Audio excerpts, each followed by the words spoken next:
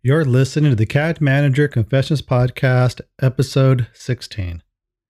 In this episode, I'll be sharing an interview I did with Danielle Civitillo as part of Series 2 of my CAD Management Masterclass, where I interview some of the best CAD managers across different industries. Thanks, Danielle, for being a part of the podcast. And now play the intro.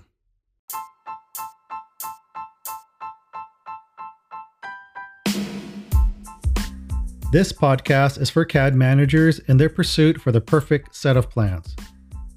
Each week, we'll be doing deep dives into what CAD managers deal with every day as they manage and mentor their CAD team, build and enforce standards, develop best practices, and provide leadership and vision in the implementation of new technologies. With an extensive career as a CAD manager, I'm here to confess all my lessons learned, strategies, and all my project delivery secrets. If this sounds like the right place for you, then let's get started. I'm your host, Eric DeLeon, and welcome to the CAD Manager Confessions Podcast. Welcome to another episode of the CAD Manager Confessions Podcast. I am your host, Eric DeLeon. In this episode, I'm continuing my CAD Management Masterclass series by interviewing another fellow CAD manager.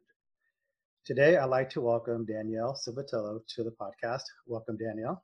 Hey, thanks for having me. Danielle is from the Boston, Massachusetts area. Danielle is a corporate design technology specialist that also serves as a CAD and BIM manager, a licensed professional engineer, an Autodesk University instructor, and the co-founder of VHB Ideal. And we'll talk a little more about that here shortly. Welcome to the podcast, Danielle. Thanks for having me.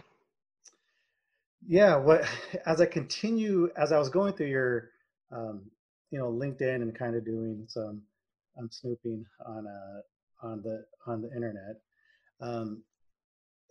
As I started this masterclass series, it's amazing because as I go through it, truly no CAD manager, BIM manager's journey is the same.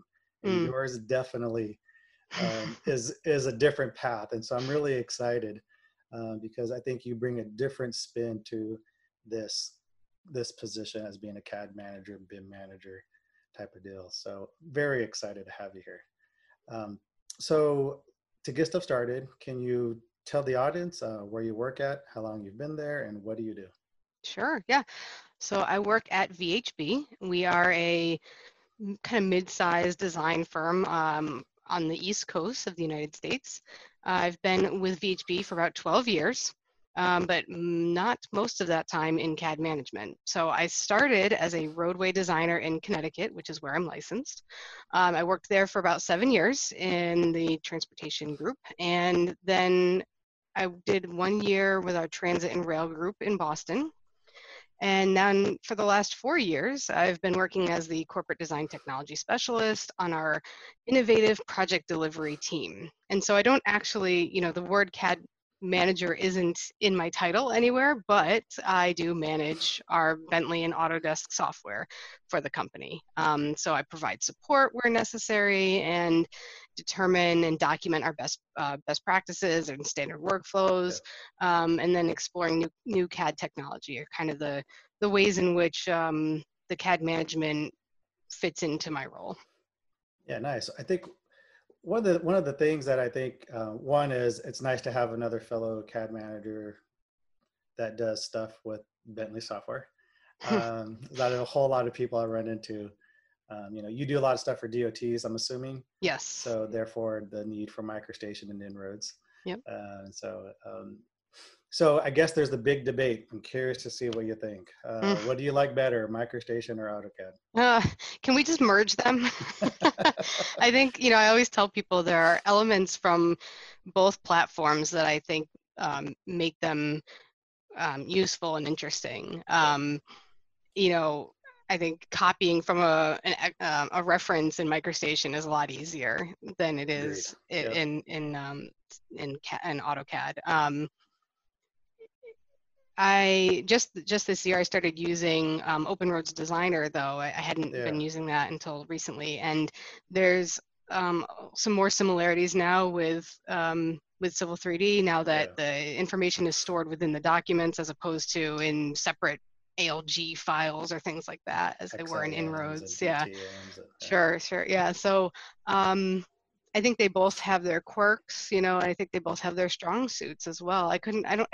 I will say I started in AutoCAD. So, you know, my Civil 3D has always been mine, right? That's my Yeah. go-to, but that's not to dismiss the strong suits that Bentley provides with their platforms as well. Well said. Yeah, I do both. I'm multi-platform as well, and so maybe not from a design standpoint. I know enough about inroads to be dangerous, but I no, would agree. Same. yeah, but nonetheless, we as managers, right? We have to set up the production, at least know what the styles are, where they're at, making Yep. sure it runs properly. So yeah, it's anyway. So I just saw that when I was looking at some of your project history. I was thinking, that's pretty cool. Now I can have somebody who can talk shop there. Yeah, and Bentley workspaces are no joke either to No, set they're up. not. Yeah, like for our local DOT here, we're going to be making that transition to open roads and MicroStation Connect at Hmm. the end of the year, start training, and the new project starting, I think, the spring of 2021 Hmm. will be where like new projects, that's the line in the sand. We'll use it. I think they're going to give a little bit of grace period of, that transition. I know for sure the delay for us here in Oregon is due to COVID Yeah. and trying to get the help of Bentley's helping with their workspace. And Okay. so we're just, since it's so different, right? I mean, Hmm. so different from inroads. So it's going to be exciting. So one of the things too, I wanted to kind of um, ask you about before we kind of get into just the regular CAD stuff is, so um, so diversity is important to you Hmm. due to looking at you being the co-founder of this ideal group within your company. And then you also did a industry talk at Autodesk University, which I didn't see, but I was looking you up. Hopefully, do you know if that's recorded?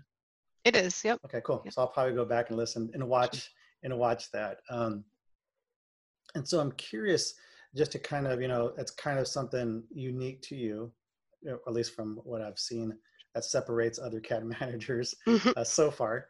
Could you explain a little bit about this group you've co-founded within your company, and then Sure. kind of how that, translate into some of the AU talk you Yeah. did? I didn't look to see if you did others, but I Just thought that one. was pretty cool. So Yeah, just one. I'm actually prepping for the next one though for nice. this year. But so yeah, I started VHB Ideal with a couple other coworkers a couple years ago, and the Ideal, it's kind of a play on words, right? VHB Ideal, but also the Ideal stands for Inclusion, Diversity, and Equity Alliance, and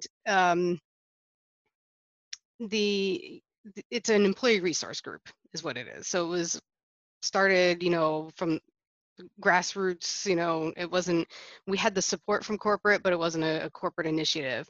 And it was just the reason why I started it is because there was, oh, I guess I was identifying some holes in, as a company. You know, we weren't really saying anything when like MLK Day came around, or when it was uh, International Women's Day, you know. So I was seeing a lot of other companies at least saying something, you know, acknowledging these things, and I'm like, you know, we need to be acknowledging this stuff, and we need to be even going past acknowledging, but then working toward how can we diversify the AEC industry, and I mean, that's what my talk was on.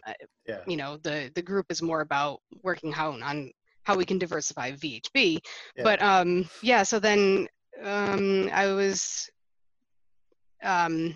thinking about what I could do for a talk at AU, and I was like, well, if I want this to be a good talk, it needs to be something I'm passionate about, and I could do it on CAD stuff, but I think a lot of people do it on CAD stuff, right? It's Yeah, AU, sure. everyone's talking about CAD, and I said, well, let me do something that's still related to our industry, Yep. but with a spin to it. And so that's when I did, why is diversity and inclusion important in our industry? And then what can we do to help ourselves get there. And so I outlined a few statistics and some examples in which a lack of diversity led to, you know, poor design decisions. You look at AI and how that can be skewed if you're not putting in the right kind of information into the algorithms and whatnot. And then the latter half was like, here's what you can do about it. How can you get more confident talking about diversity and inclusion? And then what can you do within your companies? And just talking a little bit about starting the employee resource group. So Yeah, that's nice. that. Yeah, nice. Yeah, it's obviously right now, especially more so with the state of our society right now, Mm, all the injustices that we're going to. So it seems like, you know, which is good that it's beyond. I could tell you're authentic, obviously, because you're trying to, you know, give it a bigger platform and do it on AU with 12,000 plus people.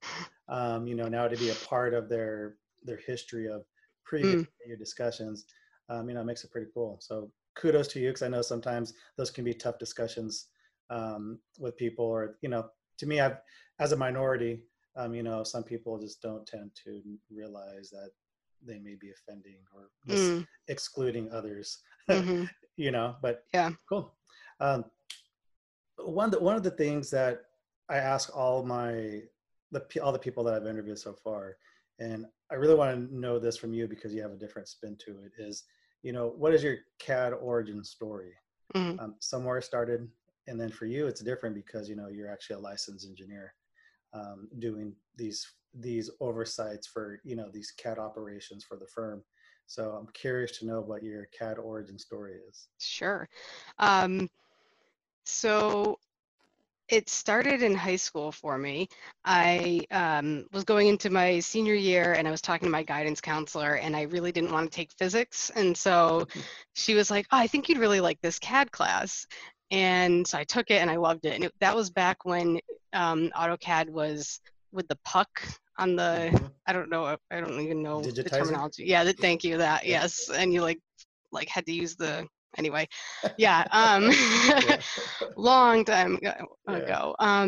So I started with that, and I loved it. I was like, this is great. And so then, being like a very naive 17, 18-year-old, I thought computer engineering meant doing that, like engineering with a computer. So I Yeah. so I so I went to school for computer science and engineering, and I was like, this is not what I thought it was going to be.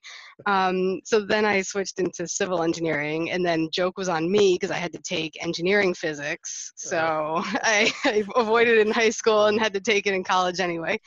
But anyway, so I just, I don't know what got me into I guess this, I really think, yeah, CAD was really what catapulted me into civil engineering. Um, so anyway, so, you know, as I said earlier, I did that for quite a while. And then, so in 2010, well, I was started on LDD. Yeah. And then in 2010, our company switched over to Civil 3D. And got a little bit lucky because we were a little bit slow that summer. And so I took it upon myself to learn Civil 3D as best as I could. Yeah. So in that way, I kind of became, I'm never going to call myself an expert in it. I think that's naive, but I think, you know, I got as good as I could really fast Mm-hmm. at it, and Yeah. I really enjoyed it. So through that, and then, you know, I also was doing a project for a rail station in Connecticut at the time, and that was for the state, so we were using MicroStation. So Mm-hmm. that's how I got good at that. And then, like I said, 4 years ago, so my current boss, he was doing this job when I was designing, you know, before me. So he was Mm-hmm. moving up. He needed someone to take his spot, and because he and I had worked together so much when I was designing, and he knew that I was a resource that he could go to that um, you know, knew a lot about the software and how to use it, he approached me and asked if this was something I'd be interested in. And it was, I was really interested in the side of, you know, being able to help people understand the best practices, because I felt like a lot of people just kind of jump in and they're like, okay, well, this works, so I'm going to do it. But I'm like, well, just because it works doesn't mean that's the best way to do it, you know. Mm-hmm. So I wanted to see myself in a position where I could help other people use the tools better, and also have a little bit of influence on, like I said, the standards and the workflows and things like that. Nice. So with all of this, are you still engineering projects? So that background has been really helpful in that, yes, I don't work on projects the way I was before, but there are opportunities sometimes that come up in our team where having the engineering background is necessary. So the most recent one I did was we actually took a job that our team in Vermont did using En-ROADS and MicroStation. And because of the whole transition that's happening into OpenRoads Designer, everyone's trying to figure out, well, what's that going to look like? What are the workflows?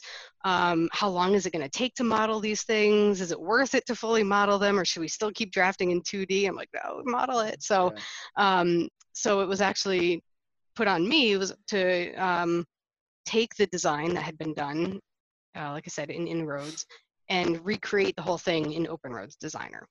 So I needed to have engineering background to know, of course, you know, some of that.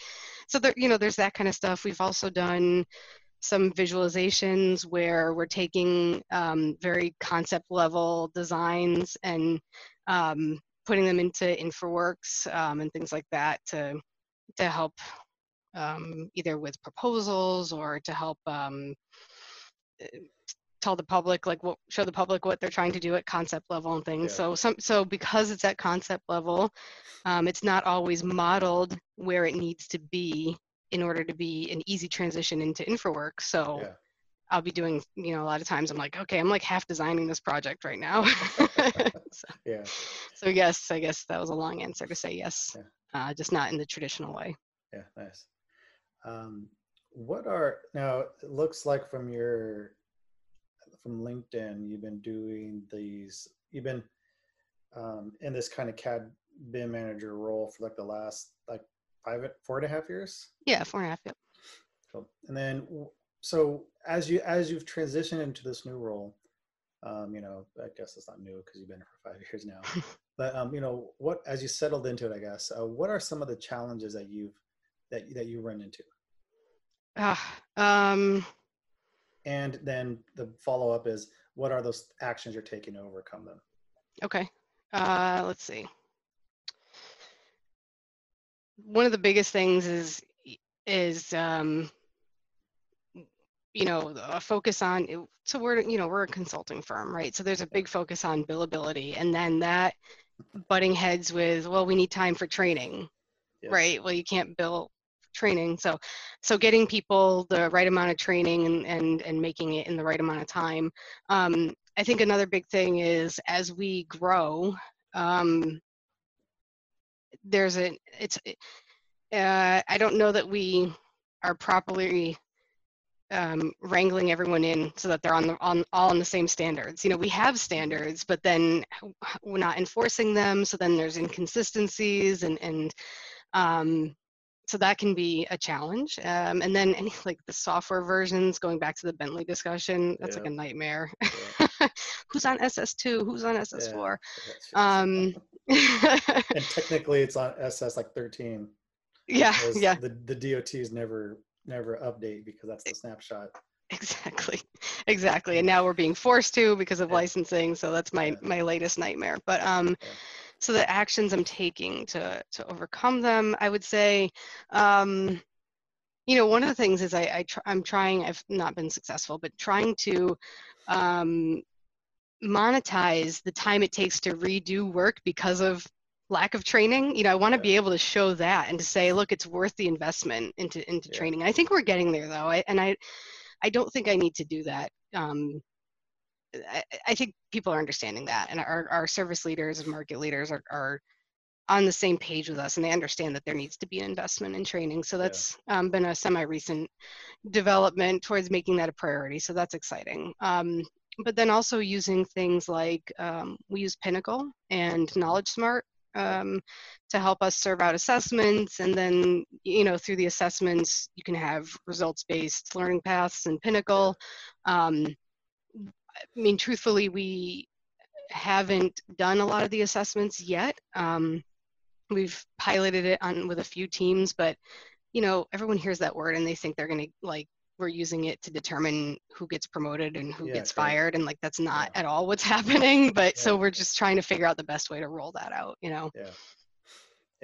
I mean, that's always, I think, maintaining high utilization is always it's the necessary evil, because you have to do it because you want to make a profit. Mm-hmm. At the same time, though, if if you take your team offline to go get training, that's time that they're not being utilized.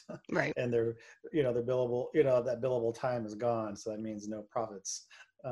Right. But it's one of those, I think we all struggle with that, because it's really tough to take, especially any production team, offline to do that, because again, the work isn't getting done. So you have to, it's definitely a challenge we all face.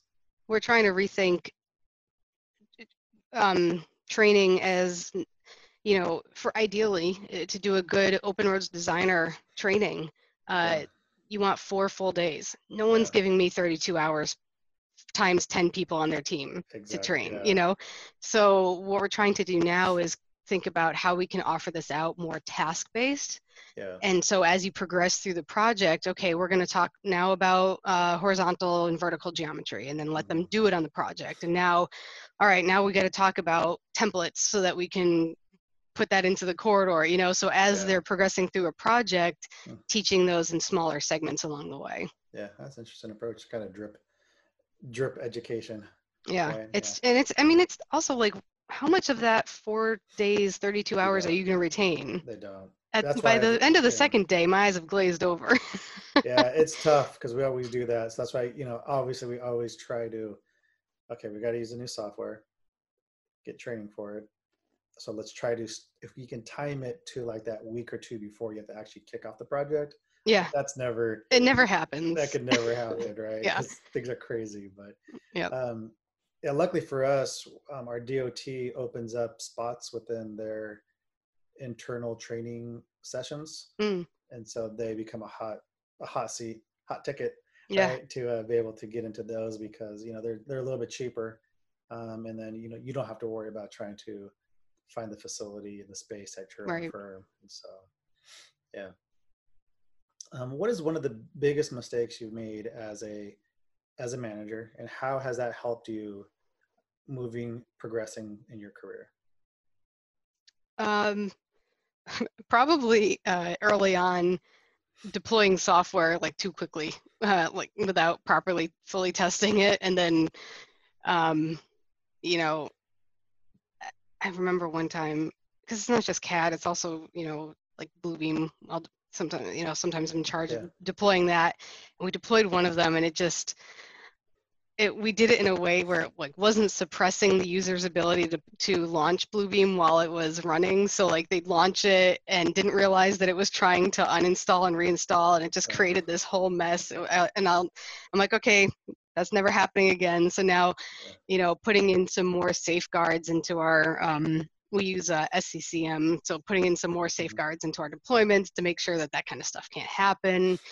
And I test everything to death to make sure that when I do deploy it, I'm not going to negatively impact the users.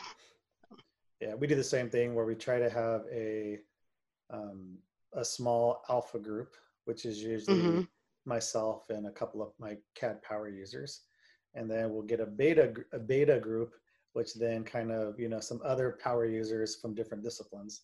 Just to mix it up, to making sure we can get it across. But yeah, we've had that, obviously blow up in when even the deployment wasn't done correctly. Somewhere something failed, and then they launch it, and it just keeps on crashing the machine. What did you do? I don't know. We don't know. Sorry.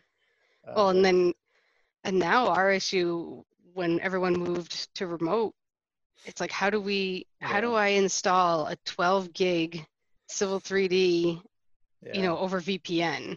And the answer is you don't, unless you want to crash the company's VPN, right? Yeah. So, or at least not the way we used to do it. We used to give people a couple weeks and say, all right, you've got 2 weeks to do it on your own time. And then if you don't do it by this Friday morning, when you log in, it's going to start installing, and you're going to be without CAD for 2 hours. Hope you're ready, we can't do that now because anyway, well, we can now, but anyway, so coming up with, and I'm not the expert at this, there's somebody else that does it, but I'm working with this other person and coming up with different ways now to deploy software so that it's using a cloud based instead of pulling from our headquarters and going over the VPN. Yeah, it's crazy. I mean, I think what obviously I think there's a lot of positives that came out of COVID. I think we always have to look at the silver lining, and I think part of that is, it forced us all, especially if you're doing back end stuff, how are we going to do this a little bit better? And even if not, I mean, if even some of these rethinking and redoing or reassessing and reconfiguring how we do it, ends up being going to be better for us moving forward anyway, right? Sure. And so it makes it, but you got to look for those opportunities versus trying to just, why us and feel sorry for ourselves. Yep. What is one thing that you wish you knew earlier on your career that you know now? How difficult it is to change things. Getting folks to change how they've done something or used a certain software. I don't know that I anticipated it being as difficult as it is. Probably should have, but I didn't.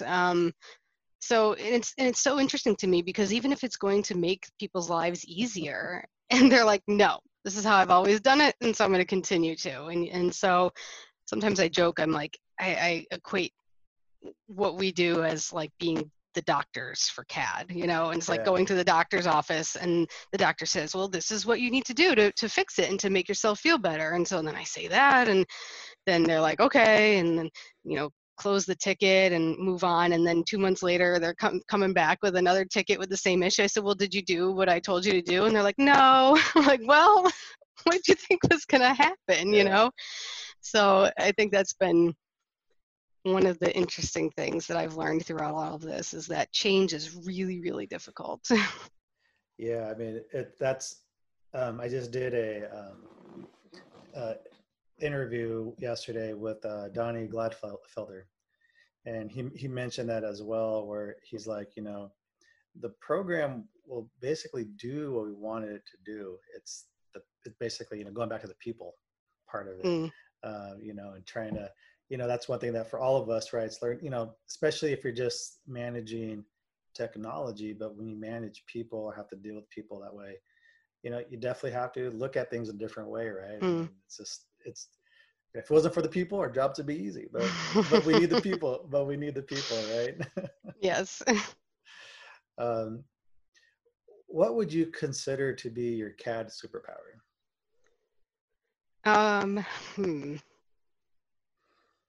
Like if we're talking about what can I do really well in CAD?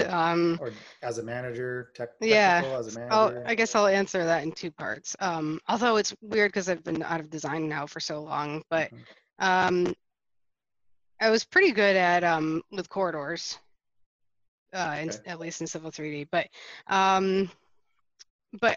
now in this role, I would say what makes me a good CAD manager is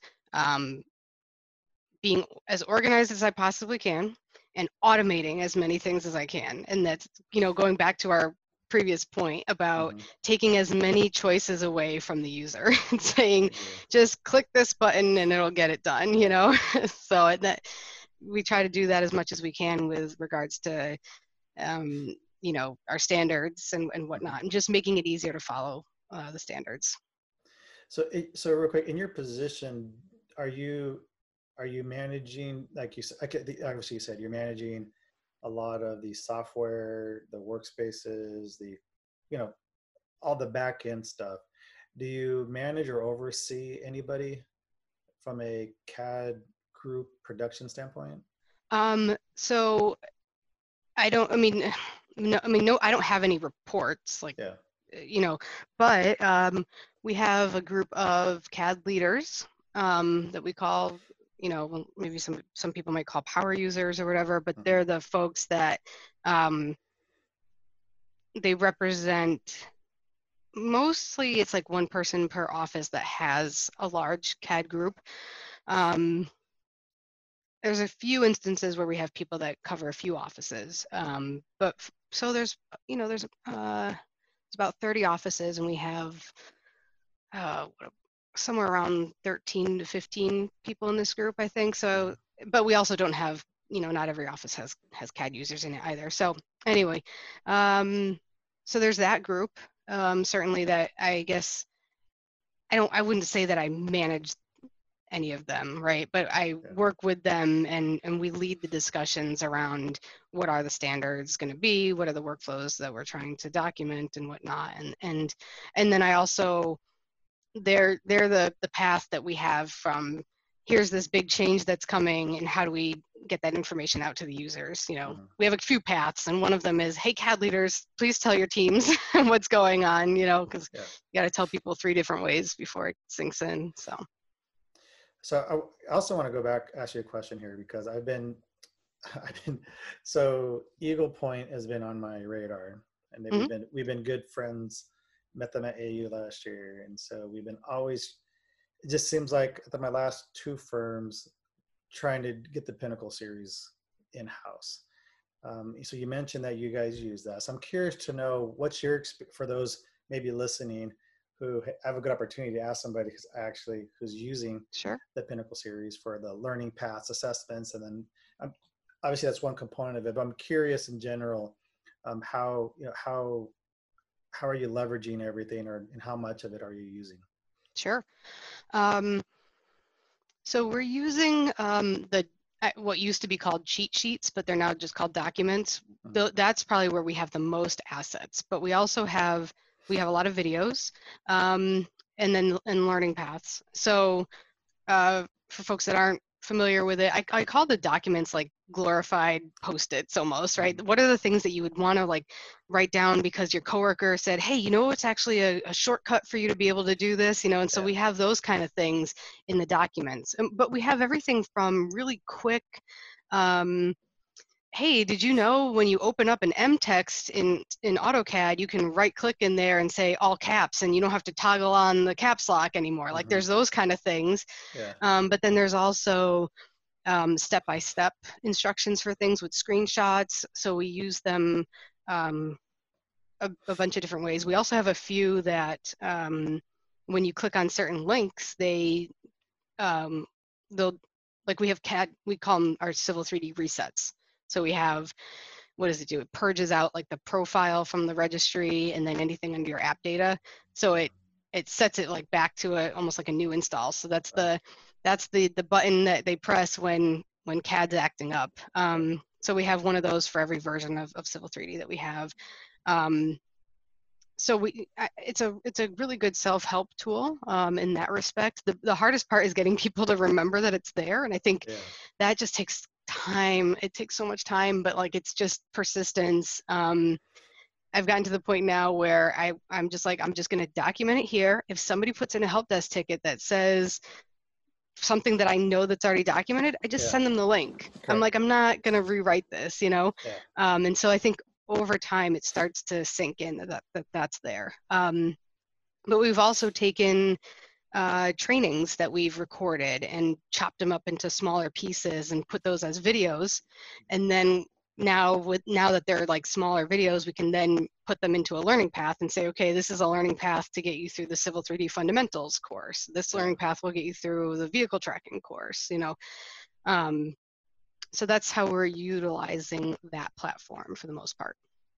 Yeah, I really like your, I guess the Post-it note analogy. That's good, because really that's all.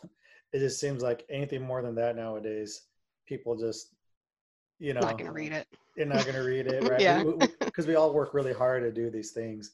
At one of my last companies I did, I was hired to help, kind of reorg the CAD department, the CAD team, make from the standards to a newer standard, or just refresh it.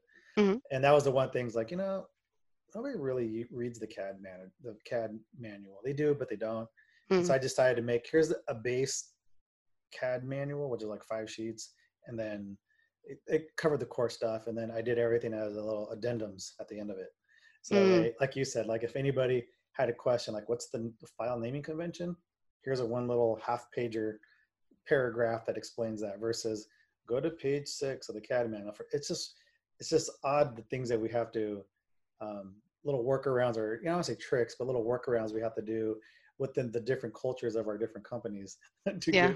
to get information to be read, shared, looked at. And so, I mean, that's probably one of the hardest parts of my job, yeah. honestly, is communicating out information. And I joke sometimes that I'm going to do a podcast, like just for internal CAD You stuff for should, VHB. yeah. Like, I'm like, I don't think anyone wants to read this. So what if they just like listen to me talking about it? Will it work that way? So I don't know. It's still on my radar as an option.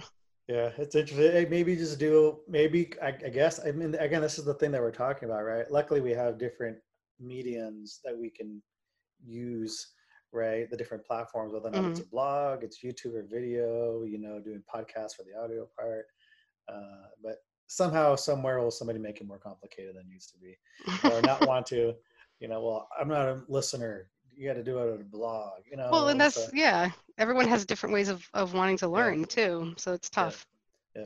Or of course they say, right, there's video, audio, and the written word, right? They're the main things we communicate. So maybe you just do a video and then you strip out the video to the Yeah. audio, like kind of like we're doing this podcast. Yeah. And then you have it transcribed as you're talking. So that way now you have all three forms. Which actually in Pinnacle you can do. They have an Yeah. automatic transcription. You just usually have to edit a little bit. But Yeah, that's pretty cool. the option's there. Yeah, that's pretty cool. Looks like you got what you need to get going. So I tried doing something. I tried doing a CAD tips thing, and then I just went like nuts and had a little bit of fun with it. And I used the character animator from Adobe to make like an animated version of myself in the lower right hand corner. And it was a lot of fun to do, but it's so much work that I couldn't pump them out like at all fast enough. So I actually haven't done one in like a year, but I thought that might be cool because it gave people something else to focus on as well in the, so. That's cool. Yeah, I think one of the Craig Swearingen, he was on the podcast, the first series of the Masterclass, and he says that his thing is he does a monthly newsletter because he would send out all these emails, and then nobody would read them. And so then he figures, okay, I'm just going to take all these things that I would have sent in an email, in separate emails. I'll just wait and I'll just do a CAD Manager monthly email newsletter. And so, but at least for him, again, you guys got you guys got Pinnacle, so you guys are able to leverage some technology to kind of help get it there, because it's kind of right, since it's a central tool that everybody can access. At least it's live for everybody. So cool. What current technology or trend are you the most excited about? This one's probably on my mind because we're exploring it right now. So the way we can automate now, so like Dynamo for Civil 3D, probably not a unique answer here, but that's something we've been exploring internally, and oh man, it's just like a whole different way of thinking, and it's starting to click, I think, and we have some help. We're talking with Paulo from Autodesk, but he's so good at it. He makes me like question. I'm like, what, am I ever gonna get it? I mean, I get it, right? I get it when I talk to him, but I'm like, how did you do that so fast? So anyway, I'm really though excited about what we can do with that as we do start to understand it more, changing the tide from how does Dynamo work and what is with the nodes and all this stuff to, okay, now we know how it works. Like, what are these different ways that we can apply it to the work that we're doing to make us more efficient? And also, I think it can help us address the issues that we have with workflow or standard inconsistencies. If we can, again, the more you can automate and take choices out, you can standardize a little bit easier. Yeah, I mean, to be honest, I think only one other CAD manager said Dynamo. Oh. It's probably on all of our minds because obviously it's a great tool you can use. I think it's just, I think like for you, you're more back end, so of course you're thinking of that. The rest of us who are we're frontliners. Of course we're thinking about it, but I think for the ones who are leading production, maybe because we're just trying to making sure that the stuff's get out the door. Yeah. That, again, you got to step back, like you said, right? Like, what can we do to make this make us do better work and Right. more efficient and stuff like that. What are your thoughts on the future of CAD?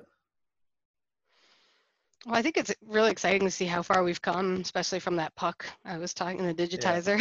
Yeah.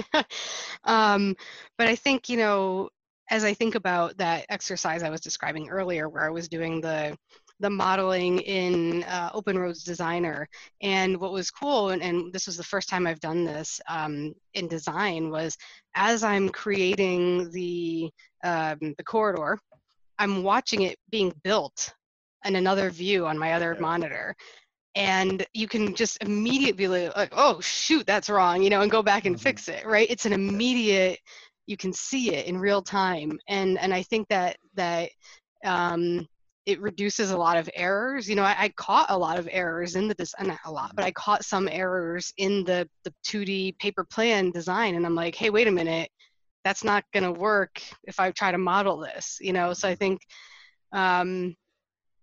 I think the way we can model now, and I think that getting us more into modeling. I don't know. I mean, what is it like for you?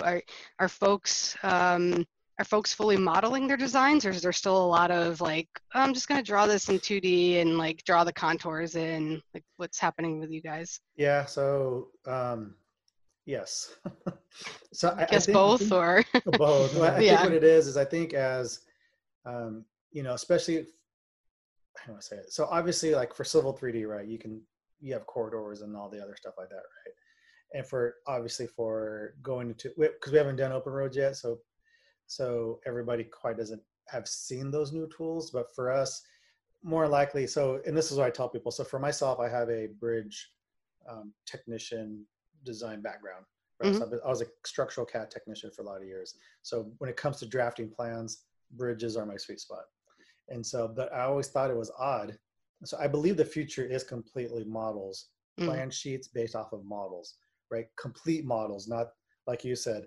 So I think there's interesting, because we do the terrain, right? We do the road, and then we do the approaches to the bridges, and then there's a big hole where the bridge is at, and we do that.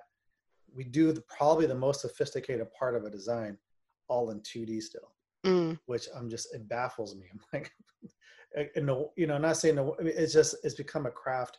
What I call them is called your 3D eyes, right? Because the more experience you get, the more you can look at a 2D detail and see what's behind it, what's beside it, how it connects. And so I think that's like the next evolution. Like we're doing great with a lot of the horizontal design and vertical for bridges. I mean, for buildings, right? With Revit. And then now we have the roadway. We're doing good with corridor modeling and all that. But Bentley has a couple of solutions for the bridge model part, 3D model part. I think, at some point that has to be addressed and a part of our everyday workflow. Yeah. And the part you said was are just faking in contours. Yes, they do, because nobody takes the time. Where I see it the most is the tie-in points, right? I could have said verbatim what you were just gonna say. Yes. Right. I mean, it's yes. like, okay, so, or they don't look smooth enough. yeah, it's like, okay, well, to be honest, that's probably the most important part, is how is the proposed going to intersect with the existing, right? Right. How is the grading going to work around a bridge abutment, a wing wall, a column? Just, and that's the part where, the people are smart, obviously, because they're able to fake what that would look like. But it's really hard, because now you can't, when you cut a profile or a typical section, you're missing some of that information, which is valuable to, like, for me, for a bridge, if I'm trying to understand, the working with my bridge engineer, like the, help, I want to say, confirm like the angle of a wing wall, right? And the angle, the slope and stuff like that. And, we do a good job, obviously, because obviously I haven't had a whole lot of issues with that. But anyway, nonetheless, it seems like, two things I think will evolve with the tools get there, and also with machine control being more used more and more. I think it's going to force us to get those tie-in points Mm-hmm. because we're going to have to, because that's going to be a part of what the client's going to expect and what the contractor's going to expect. Yep. So what are your thoughts when I say that? Because you Yeah. know, you guys same similar things over there? No, I agree. Yeah, I mean, well, like around surfaces, we have people say, well, what we do is we draw it in with polylines, we assign an elevation, and then like that become then use that to create the surface. And I'm like, Make a oh, you just copy, move it up. like broke my heart. Um, That's funny. so, and I'm like, well, why? Like, well, because like when you just use the Civil 3D surface, there's like jagged edges in it, and it doesn't Hmm. look smooth and everything. And I'm like, well, like let's talk about that, because there's Yeah, ways you can, there's a whole command that's called smooth surface that use it at the end, of course, not midway, unless you want your file to blow up. But so I think part of it is just understand.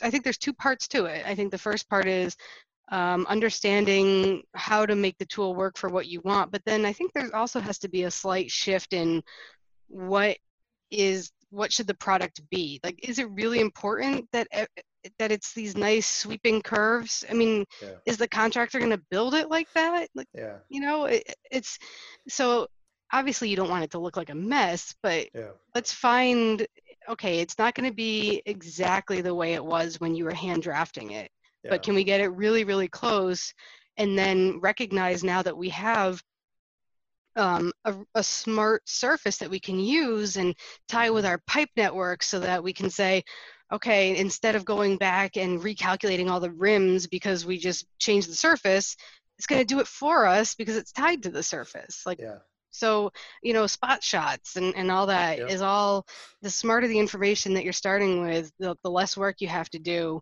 anytime you update, and yeah, like how often do we change the plans? Often, right? As you're going yeah. through different iterations and whatnot. So I think it's a shift in the mindset around it, and then also again understanding what tools are available to get it as close as we can to the expectations that people are looking for. Yeah, I agree. I think one of the big, I think one, this is what Donnie Gladfelder also said, was harnessing the, I want to say it, I'm kind of paraphrasing, like harnessing um, the, the technological savviness and know-how of like the newer generations coming in, right? Because this is like, right, so is it Gen Z, I guess, how you want to call them? Mm, They're coming in as the first, as the first generation, like mm, all teched out, mm-hmm. right? And so for them, you know um, it's no big deal to go and try to learn something new or True. do it that way, or right, I mean, The learning curve is shorter, right? yeah, most definitely. Yeah. And their attitude towards change and doing new things is just trying, it's way different. Mm, For me, I've always been one to, sure, I'll push the envelope where I can, because there's better ways and ways to mm, leverage the program, ways to give us better opportunities. But and again, I'm not saying, and we all have those stinkers in each generation that, you know it's the way I've always done it, yeah. right? And we all see those. You're kind of like, wow, really? I thought you were supposed to be this tech guy or tech Right. Right. lady. You're like, where'd that come from? Right. But Why are you fighting me on this right now? yeah, it's like, man, you're supposed to be with me. Come on. But so I think that's.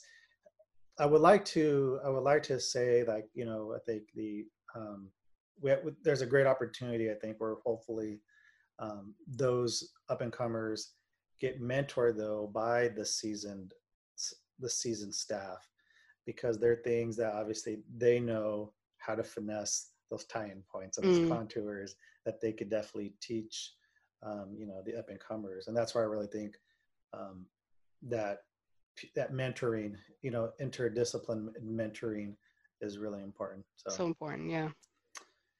um, what is one lesson you wish other CAD managers knew? Um, this was a tough one for me. Let's see. I would say, I think we've touched on this a little bit. I'm thinking, depending on how your organization works, and it sounds like through our conversations, maybe a lot of our organizations are working the same way. I end up spending a lot of time proving why a workflow or a style or a standard is better for the company. And when you have to do that a lot, I think learning good people skills so that you can have productive conversations when you're trying to figure out what those best practices are and get through the back and forth of people's opinions. I think I think that in this role, it's more than just, I'm really good at using the program.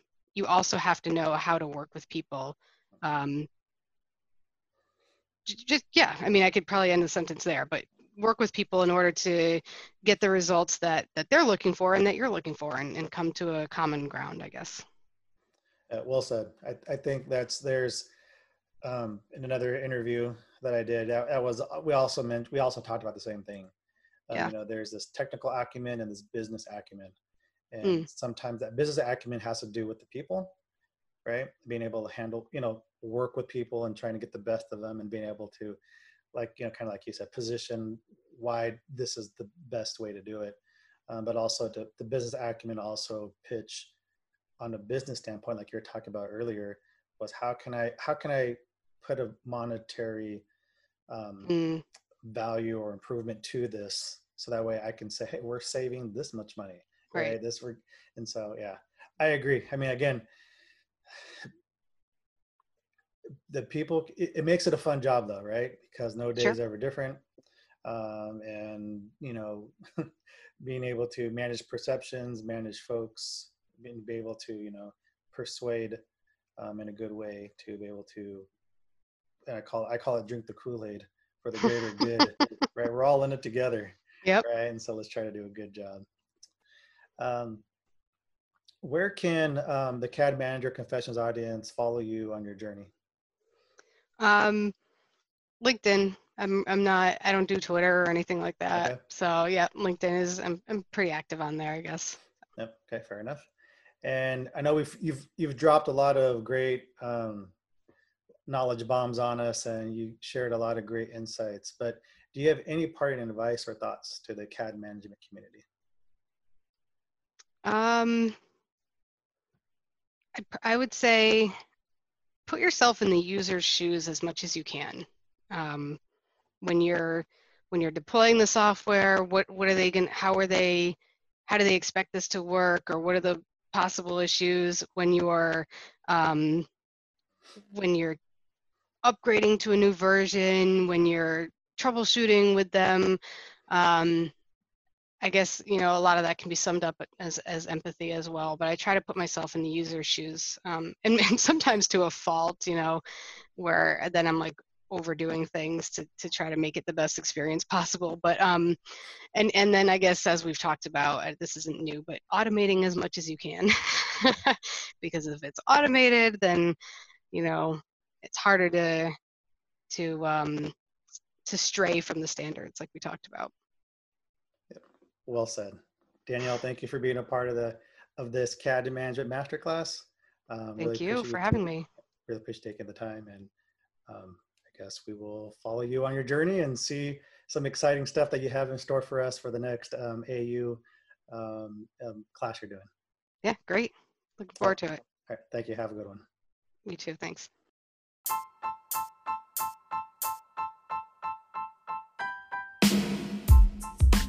Thank you for listening to today's podcast.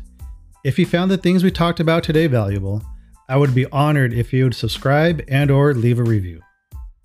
Until next time, continue to challenge the status quo, be the leader you wish you had, don't be afraid to step into your greatness, and good luck in your pursuit for the perfect set of plans.